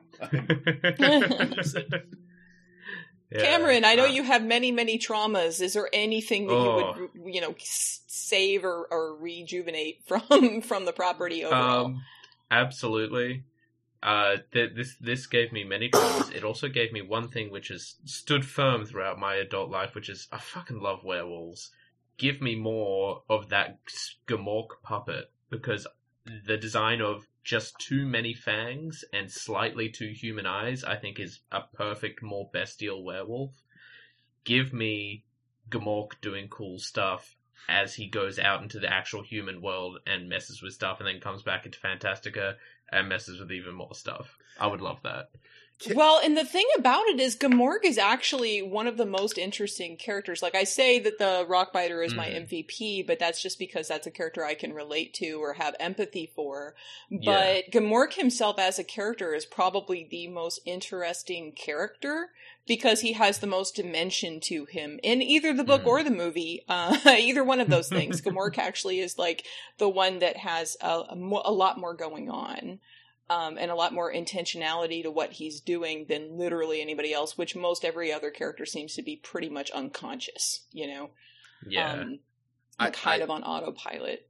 I do have to say that there were two Gamork sequences, and they're basically the same shot, that made me laugh out loud for like 3 minutes straight every single time it happened. And it's when he leaves the cave, and it's just clearly like they're firing this puppet out of a t-shirt gun. Yeah. Yes. And I'm just like, I can't handle that. And because every single time I see it, I'm just like, there's a I'm just like, I'm looking at this from a production standpoint, and I'm like, that puppet's in a t-shirt gun. That puppet's in a t-shirt gun. Yep. Boop! And I'm just like, oh man, I'm like, that's like a Saints Row weapon. Right? A gun that fires Oh wolves my at god. people. A werewolf cannon? Hell yeah. Well, instead of like a dildo that you can attack people with, like you can in whatever that was. It Here, gave let's just me shoot so Gamork much at joy. people. Yeah. Oh man. Yeah, it's a werewolf cannon yeah, for sure. Yes, the werewolf cannon is a good title. Yeah. So is that the main thing that you would take away? You would take away more That's about all I would take away Okay. out of that. Maybe more dragons with terrible meta-breaking powers, as opposed to just being big lizards, would be cool. But I don't want to see Falcor ever again. So Yay, He props. only gets more beautiful with each incarnation. does he? He gets. Yeah, he no, does. don't look at number He 3. does. Don't. It's terrible. It's terrible. I'll take your word for Absolutely that and terrible. save myself. Yes, please save. You will have nightmares all over again. It does not matter how many No. years it's been. It will be bad. Don't go. So, Dave, how about you? What would you rescue from the Neverending Story? Well, what I would like to rescue are all the unfinished stories that just like dead end. Yeah. I need Well, them all the ones because that they actually Atreyu- were interesting sound. I mean, they could be anything. There's so much potential, but it dropped all the fun characters and just like turned them to dust. Well, hey, the thing is that at the end of the book, Atreyu is cursed to continue all of the stories that Bastian started and to finish them. So that means that Atreyu is basically the new old man of Wandering Mountain and has to go and finish the story of every other character that was cool that got left out. Yeah. Well, I mean, it literally Ooh, puts him in that that's position crazy. when Bastian is trying to become the childlike emperor. Yeah. Hmm. Yep. So, yeah, that's definitely, that would probably be my answer as well, is literally like any of the stuff that was just like, oh, you know, like we'll talk about that later, but it was really cool. You know, like, no, I very specifically, I want more of the critters. I want more of the Rockbiter, the Night Hob, the Tiny, like I want to hear their stories and whatever happened to them when they all banded together. I mean, like we already have Leonard's version where they all plan to assassinate Bastian, and that's cool. I mean, like, let's go with that. I mean, seriously, I want to read that story. Somebody write that story. Fanfiction.net. I'm looking at you. Like, nah, I'm sure it's somebody on fanfiction.net already. Never-ending Valkyrie. Yeah. Right. So, yeah, I definitely want more of those critters, though, because Michael Ende definitely has a knack for creating things that feel unique enough from folklore. They are reminiscent of folklore, but without being exactly the same as that folklore that it derives from. So familiar in some ways, but at the same time, with enough new material to make it really spark your interest and kind of, you know, make it more curious and allow a little bit more dimension for those critters. So, you know, like that's what I would like to see more of, would be, again, like more of those critters. Not necessarily every single story that was left off, but mostly the, you know, some of these critters like Grogramon. I want to know more about Grogramon. I want to know more about, you know, that band of missionary people that went to go, you know, go to the childlike empress and some of these other things. I want to know about the culture of the wise men in their weird tower where they're trying to, you know, like this monastic order that's going on, you know, trying to discover all of the truths of Fantastica. And, you know, like if Falcor's a luck dragon and, you know, there's multiple luck dragons, where are the rest of them and what are they doing? What, you know, what's happening with any other one? And like, are like, they're not the only dragons, because there was a dragon, I think it was Smurg, that was made by Bastian for a hero, which of course is like, you know, a more traditional dragon, if you will. At that was point. But a puffy boy because he made it into the second movie. Yeah. So, but you know, like I want. What I also want is more of Yggdrasil the Many. I want to know more about Yggdrasil. And you know, is Yggdrasil the Many like the only such critter, or are there more of those? I mean, Yggdrasil definitely gave me some Shelob vibes. Yeah. And that was really cool. and just that whole setting. I really wish I could see that illustrated, cinematically, but that unfortunately did not get into the movie. So. Yeah, and what so with Ygrimmel in particular, and it was like driving me crazy because I couldn't place it, which is really silly because we literally just watched the Dark Crystal TV series, and it's that idea. Yes, was it the Ascendancy? Yes, the Ascendancy. So it's like individual bugs that form a big face. Yeah. Somebody said, hey, we need to make the helping hands from Labyrinth creepier. Make the hands spiders. And somebody said, good job. What's your name? Lovecraft. Good job, Lovecraft. Yep. Yeah. Well, definitely this is pulling from a lot of ideas that were already existing. I mean, like, there's even a point in the book that I thought was funny where they mention a human that had come to Fantastica at one point called Shakespeare, and it was supposed to be Shakespeare, who did some kind of story or something. Anyway, like, there was a thing that they did, and they he even threw in there that Shakespeare had shown up in Fantastica at some point, so... I was just thinking about this, but I really like the idea of all of the unfinished story threads, like as a visual representation of their unfinished, and Atreyu has to go finish them, is that he goes to whatever location the story just ended at, and everything's just frozen stasis until he restarts the story again. Just pockets of Fantastica that are frozen in time because they're unfinished stories waiting to be completed. That would be cool.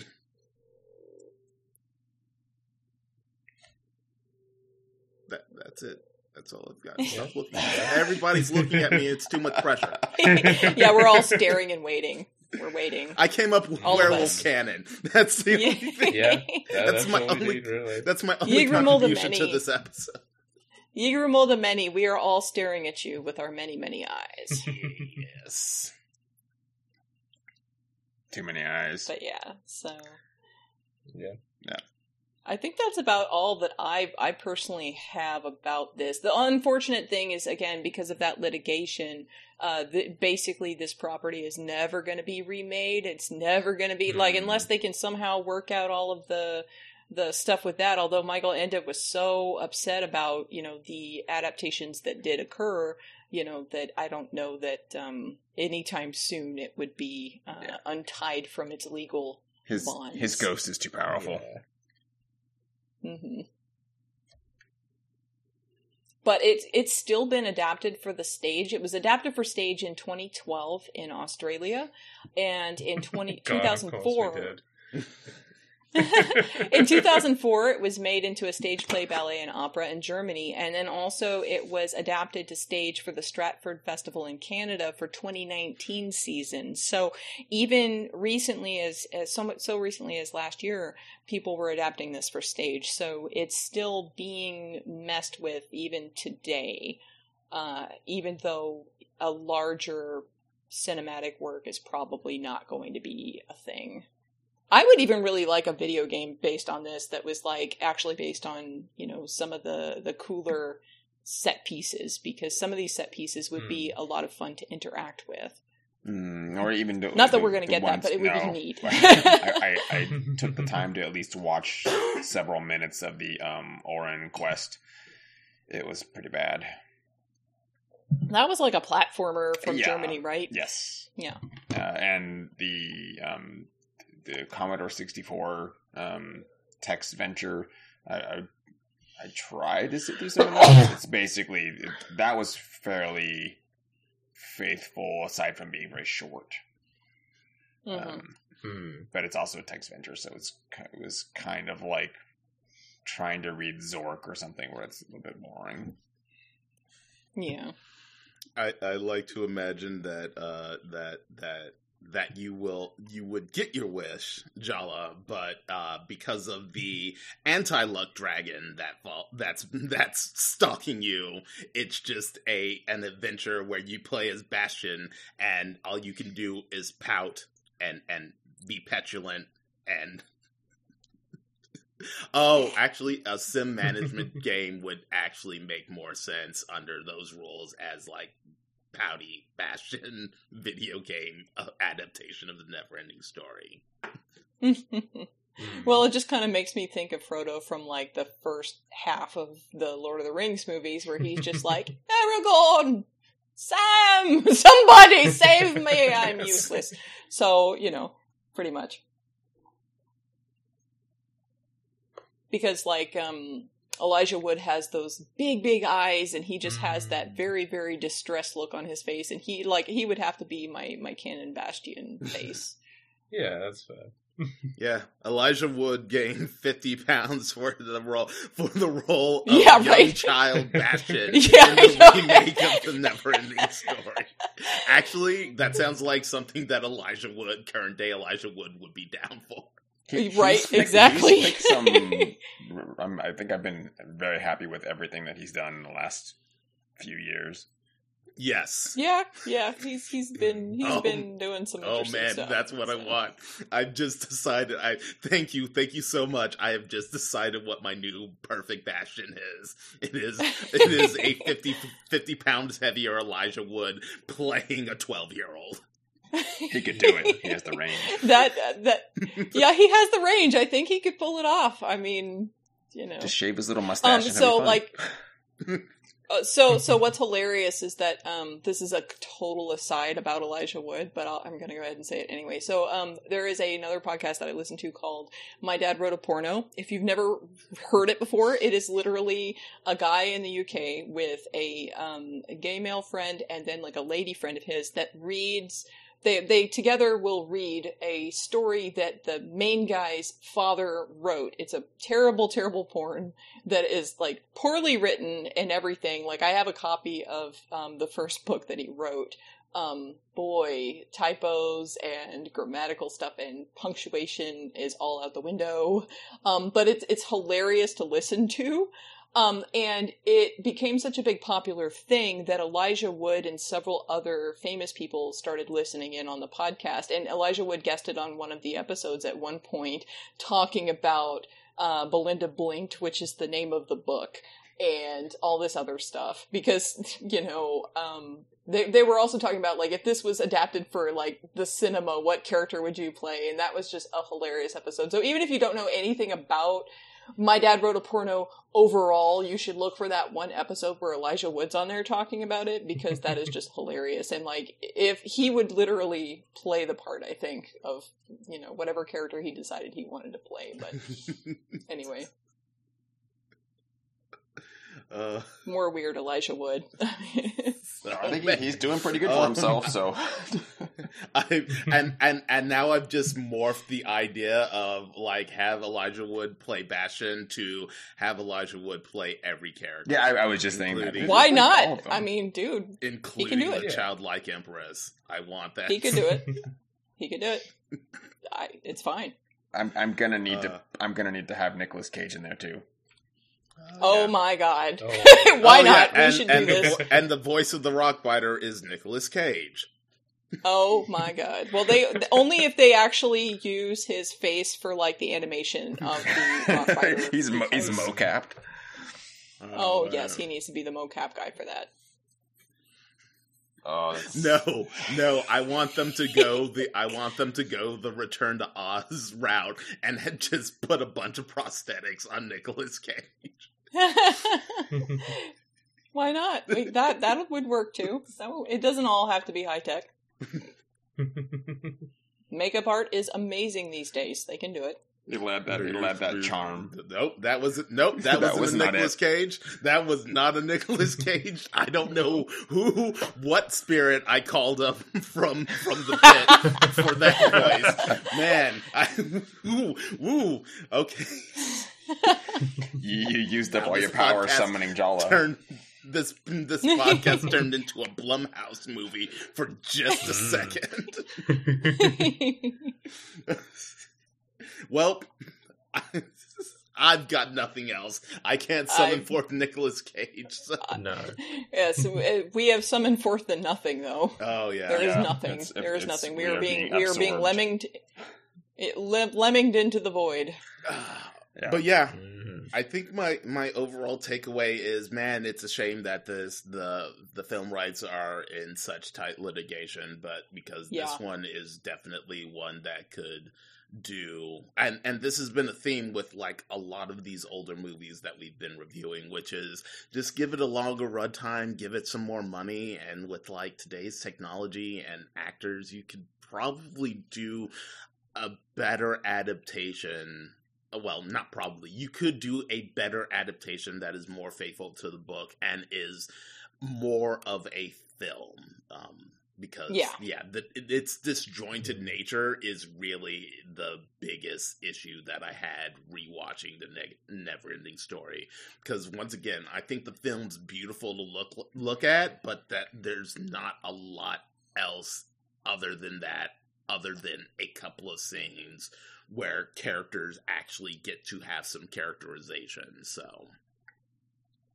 Definitely, and that's the main thing. The very first thing I said about this is it has weird pacing issues. It has like, this weird disjointed feeling to it. It definitely, I don't know, it kind of straddles this weird place of trying too hard to be faithful to the book without taking into consideration the cinematic, medium that they're trying to do, create this adaptation in. Like, they're not adapting it to film. They're just kind of making a visual for the book, but then they didn't even do that all the way. So, it just kind of falls short in a lot of ways just because of what they were doing. They were just not taking... They were not taking liberties in the ways that they needed to be taking liberties in order to adapt this properly, to make it into a good, well-paced, well-realized film. And, also faithful to the original idea of the book. Right. So I don't know if that's because maybe the author should not have been involved in the script writing, or maybe the author should have been involved in the script writing but educated about how cinema works. I'm not really sure on that, but I think it's probably because it just feels like they were trying to be too faithful to the book while also not being faithful to the book, and there was just something lost somewhere in there because they just kind of like missed what medium they were working in. At least that's how it feels to me. Like, it looks like to me it feels like they were visually trying to make it cinematic without actually transforming the way that it was shot or the plot, how the plot was progressed. None of that was worked on, in a movie-like fashion. So, it's kind of half a film and half a visual for the book. That's also the other thing of discovering that the first film isn't the complete book, which, like looking back on it now and rewatching it, I'm like, oh yeah, of course this isn't an entire story. There's almost no actual resolution to anything other than here's a grain of sand, start making wishes and bringing everything back, and also here revenge fantasy, right.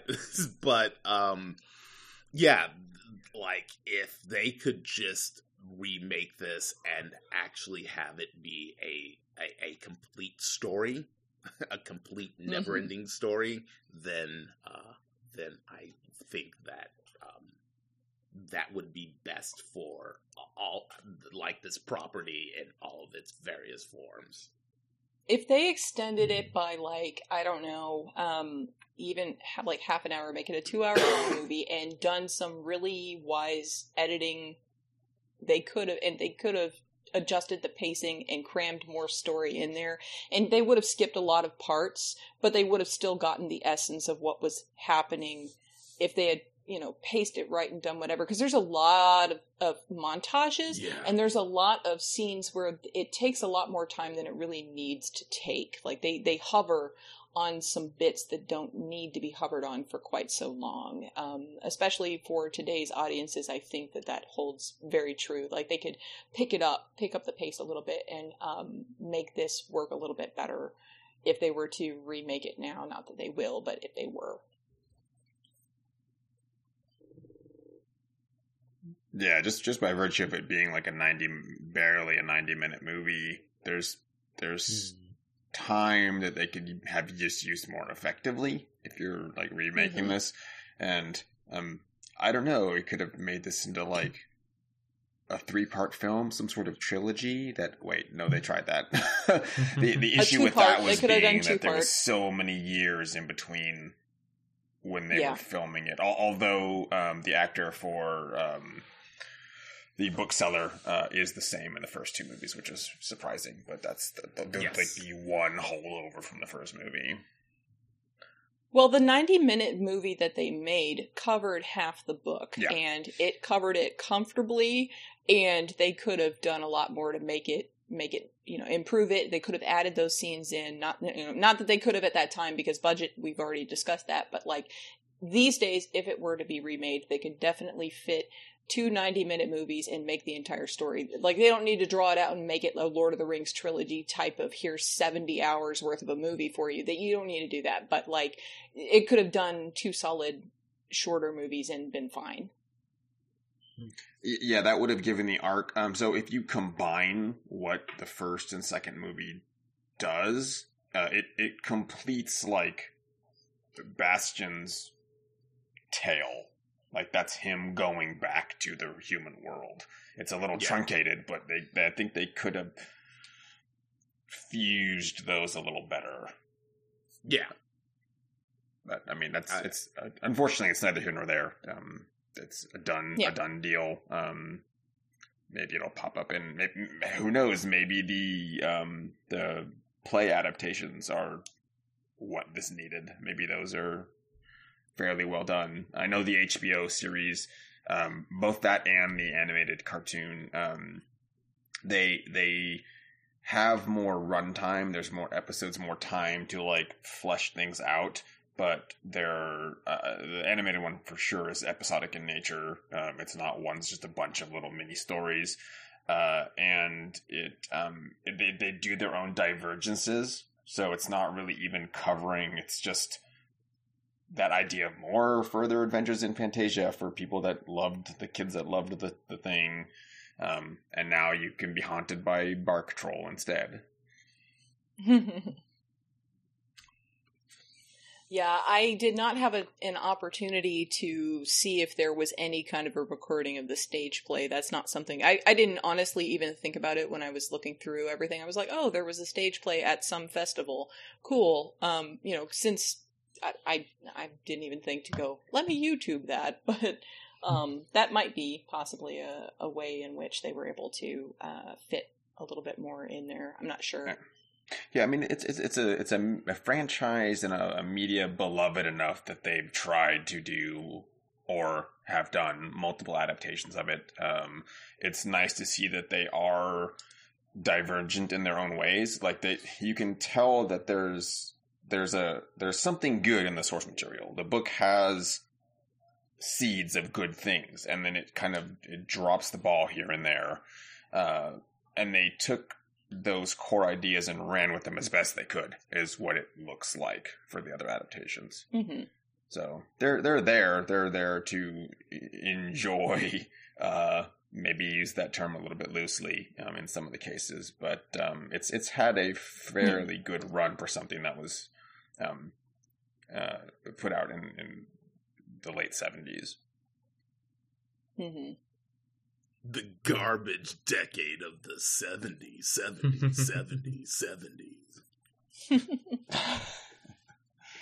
Well, I think that will wrap us up for this episode. I think we are totally wrapped at this point. We are wrapped. We are beyond wrapped. Sorted. We're done.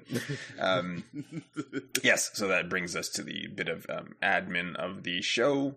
tied everything else up very, very neatly. It's a wonderful bow that we've made. Yes. So, Jala, we did mention in the beginning that you are from, you co-host another podcast. Give us a little bit about that, just for anyone unfamiliar with The Level.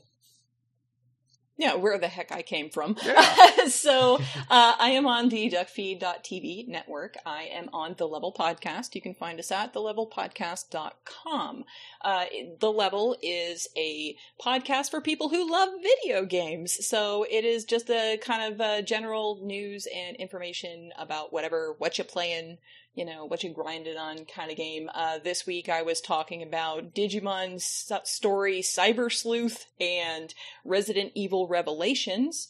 Also, I will be talking about Dream Daddy on next weekend, June 27th and 28th. Our network as a whole is doing Duckfest 2.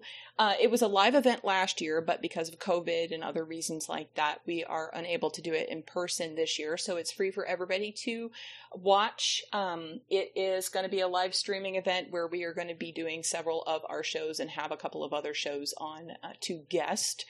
And The Level is going to be on at 5 p.m. Central Time. That's my time zone, so I don't care where you are. You do the math. On Saturday, so I will be talking about Dream Daddy. That will be a lot of fun. I have not played it yet, so that'll be in a couple of hours here. But you can find more information about that. We are raising money for Black Lives Matter related causes, so very good causes. Also, if you miss the stream, you will be able to purchase it as like a special bundle with 100% of the proceeds going to charities for, again, those same racial justice causes. Later on duckfeed.tv/duckfest. So that's where you can get more info. Also, it's on my social media. You can find me on social media everywhere at Jalachan, Jalachan. Well, thank you. I'll put those links in, or the relevant links, into the notes. Leonard, how about yourself? Where can we find you? Yes, you can find me mostly on Twitter at Dr. Faust is Dead. It is a grab bag of random thoughts that come to mind whenever I feel like it, because that's what Twitter is, endlessly screaming into the void, hoping to find a connection and form a knot of a relationship with another person. And for my lighter content, you can search for me on YouTube at www.youtube.com/Dr. Faust is Dead, all one word, and watch some of my video essays where I talk about games that I really like, or sometimes I just put out a edited video just to keep my skills sharp. But yeah, that's where you can find me online. Cameron, where can people find you online? You can primarily find me on Twitter at knight_twitten. That's Knight without a K. You can follow me for cat photos, furniture assembly photos, Australian politics, world politics, just general. Oh, it's a year. If you want to be involved in any of that, you can follow me on Twitter. Otherwise, you should probably follow Dave and the show on Twitter. You'll never find us. That's Segue. That's the secret. We're hidden, always hidden. No, you can find me on Twitter at Sentinut_plus. That will be in the notes as always because it's fun to spell. I love to make it challenging. The podcast itself is at mon_dmonster. Or you can find our back episodes at monsterdeer.monster. Took me a second to remember that one. We don't ever plug it. But yes, that is the show. That is the entirety of Neverending Story. We didn't leave anything out. Oh, of course we did, because that's another story to be told at another time, At because this another time. podcast does continue. But not on this podcast. Just not about this subject, yeah. Yes. We're done with that. Moving on to something else next time. We'll see. It's been great having you on, Jalo, and we look Yes. forward Thank to you. returning guests in the future, because here Woohoo! there be dragons and zombies. Yay! There's all kinds of things. Yes! Yes. Mm. So yes, it was lovely to have you on. Good It idea. was great to chat with everyone once again, as we do on Yeah. a weekly basis. And we will catch y'all later next time. Bye-bye, y'all. Woo! Goodbye. Ta-ra.